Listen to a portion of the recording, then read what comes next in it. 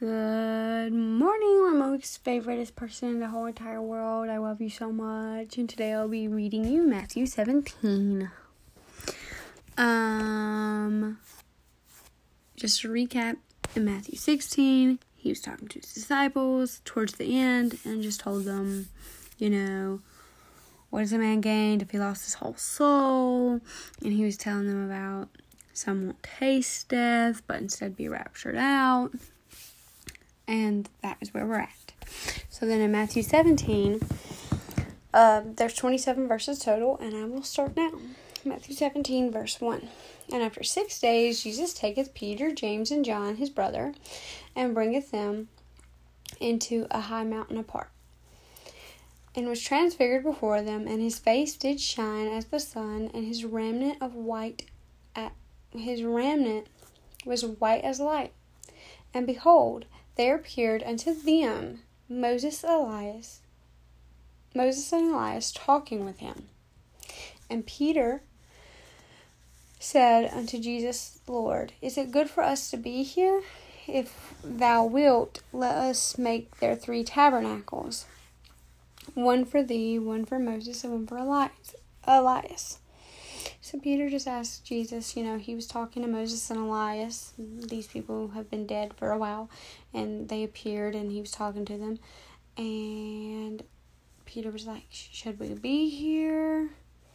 Should we not be here? Is this what you wanted? And then in verse 5, it says, while he yet spake, behold, a bright cloud overshadowed them. And behold, a voice out of the cloud which said, This is my beloved Son, in whom I'm well pleased. Hear ye him. So that was God speaking, and he was pretty much saying that he was pleased with his Son. God would not even say he was proud of his Son, even though many earthly people would say that he has every right to be proud of his Son, because his Son hasn't done any bad things, no sin. God said not to be proud, so he did not say, I'm proud of my Son. He said, I'm well pleased. Verse 6, and the disciples heard it. They fell on their face and were sore afraid. So we see that God's voice scared James, Peter, and John, and they all fell on their face. And Jesus came and touched them and said, Arise and be not afraid. And when they had lifted their eyes, they saw no man, save Jesus only, sorry. So when they arose, Elias and Moses were gone. Verse 9, and as they came down from the mountain, Jesus charged them, saying, Tell the vision to no man, until the Son of Man is risen again from the dead. So we see here, once again, Jesus is telling them not to tell people, because there was a lot of times in the Bible that he had warned people that he had healed, or even his disciples, not to tell people that he was the Son of God, because once again, it wasn't time for the scribes and Pharisees to know. So verse 10, and his disciples asked him, saying, Why then say the scribes that Elias must come first? And Jesus answered and said unto them, Elias truly shall come first, and restore all things. But I say unto you that Elias is come already, and they knew him not. But they have done to him whatsoever they have listed. Likewise shall also the Son of Man suffer of them.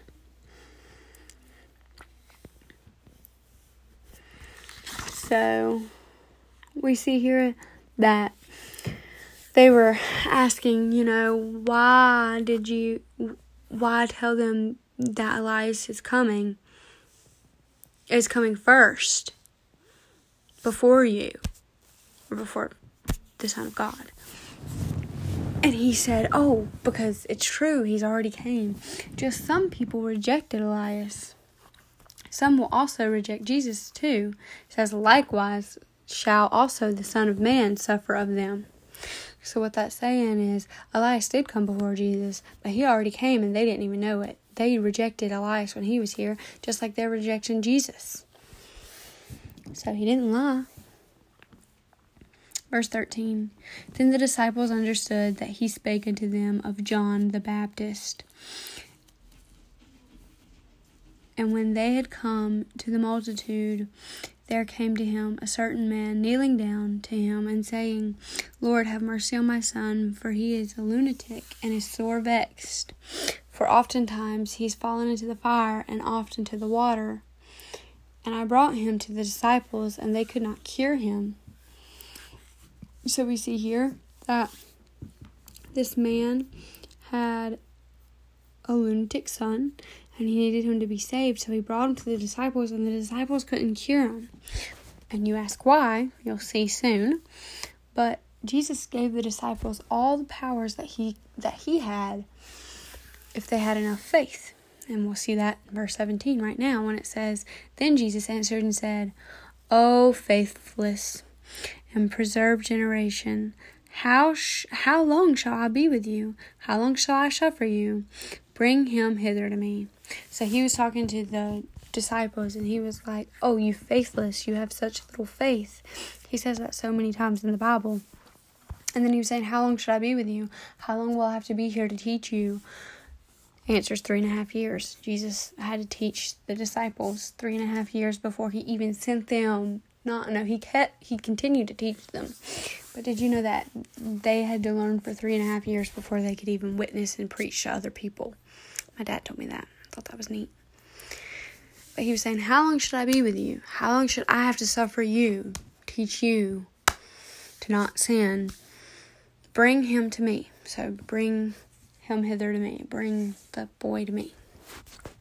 Verse 18, And Jesus rebuked the devil, and he departed out of him. The child was cured from that very hour. And came the disciples to Jesus apart, and said, Why could we not cast him out? And Jesus said unto them, Because of your unbelief. For verily I say unto you, if ye have faith as a grain of a mustard seed, ye shall say unto a mountain, Remove hence to yonder place, and it shall remove. And nothing shall be impossible unto you. Howbeit this kind goeth not out, but by prayer and fasting.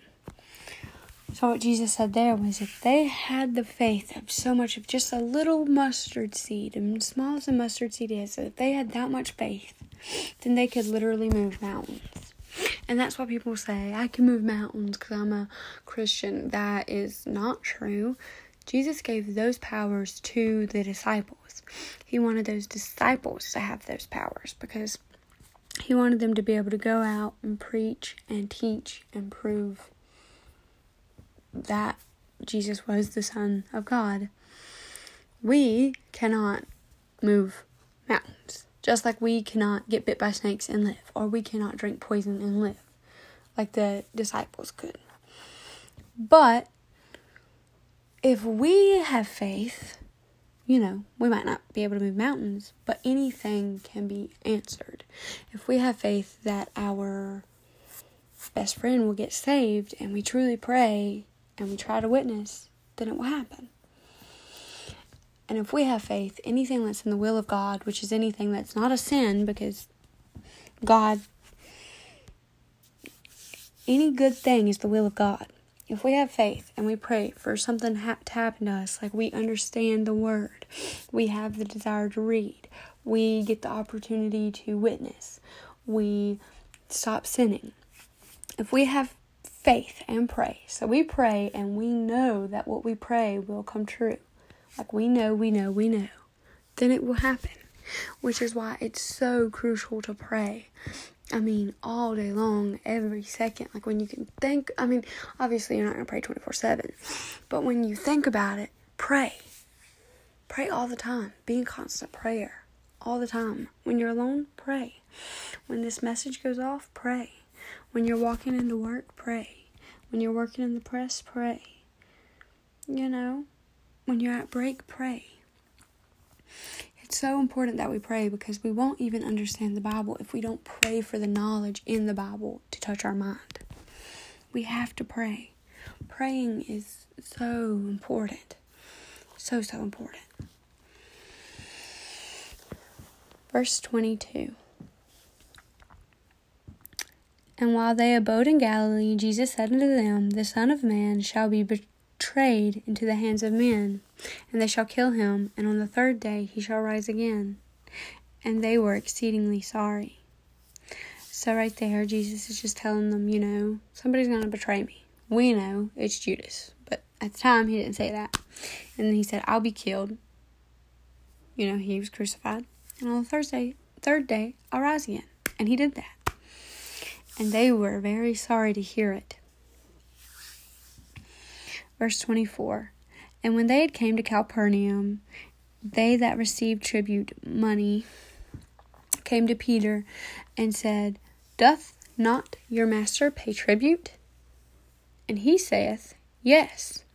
And when he was come unto the house, Jesus prevented him, saying, What thinkest thou, Simon? Of whom do the kings of the earth take custom or tribute? Of their own children or of strangers? Peter said to him, Of strangers. Jesus said unto him, Then are the children free. Notwithstanding, lest we should offend them, go thou to the sea, and cast a hook. Take up the fish that first cometh up, and when thou hast opened the mouth, thou shalt find a piece of money. Take it and give it to them for me and thee. So, these people... So when he came to Capernaum, in verse 24, he came to Capernaum and received tribute money to Peter and said, Doth thou, master, pay tribute? So he asked if he'd pay tribute, which is the law back then, was to pay money to the government. And we're supposed to follow laws. So Jesus said, yes, we do. Peter said, yes, we do. And then Jesus didn't have money. Because Jesus wasn't worried of these earthly things. Because Jesus knew he would be taken care of. Jesus didn't have to worry about what clothes he was going to wear, what food he was going to eat, and what money he was going to have, what shelter he was going to have. Because it was always provided for him. Always. I mean, if you think about it, anytime Jesus went into the town, somebody offered him somewhere to sleep. Jesus always had food. When they didn't have food, Jesus made food. Like when he fed the 4,000 or 5,000. So Peter said unto him, The strangers must pay. And Jesus said, Okay, go fishing. Cast the hook, take the first fish up, open his mouth, and you'll find money. And sure enough, that's exactly what happened. Peter casted his rod, his line. Yes, that is the word I was looking for.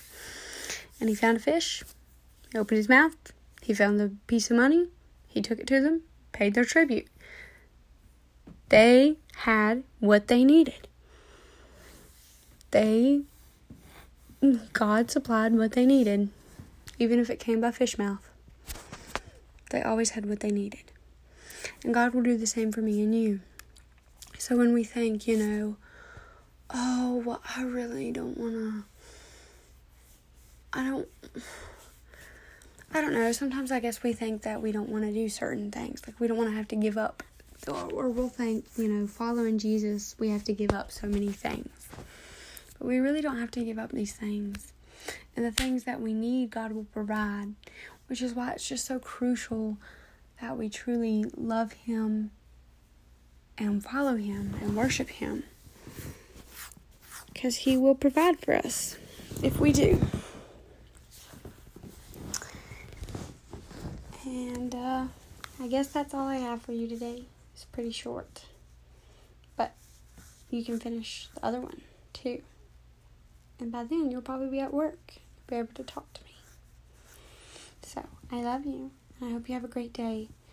And if you have extra time and you're praying and you find yourself praying,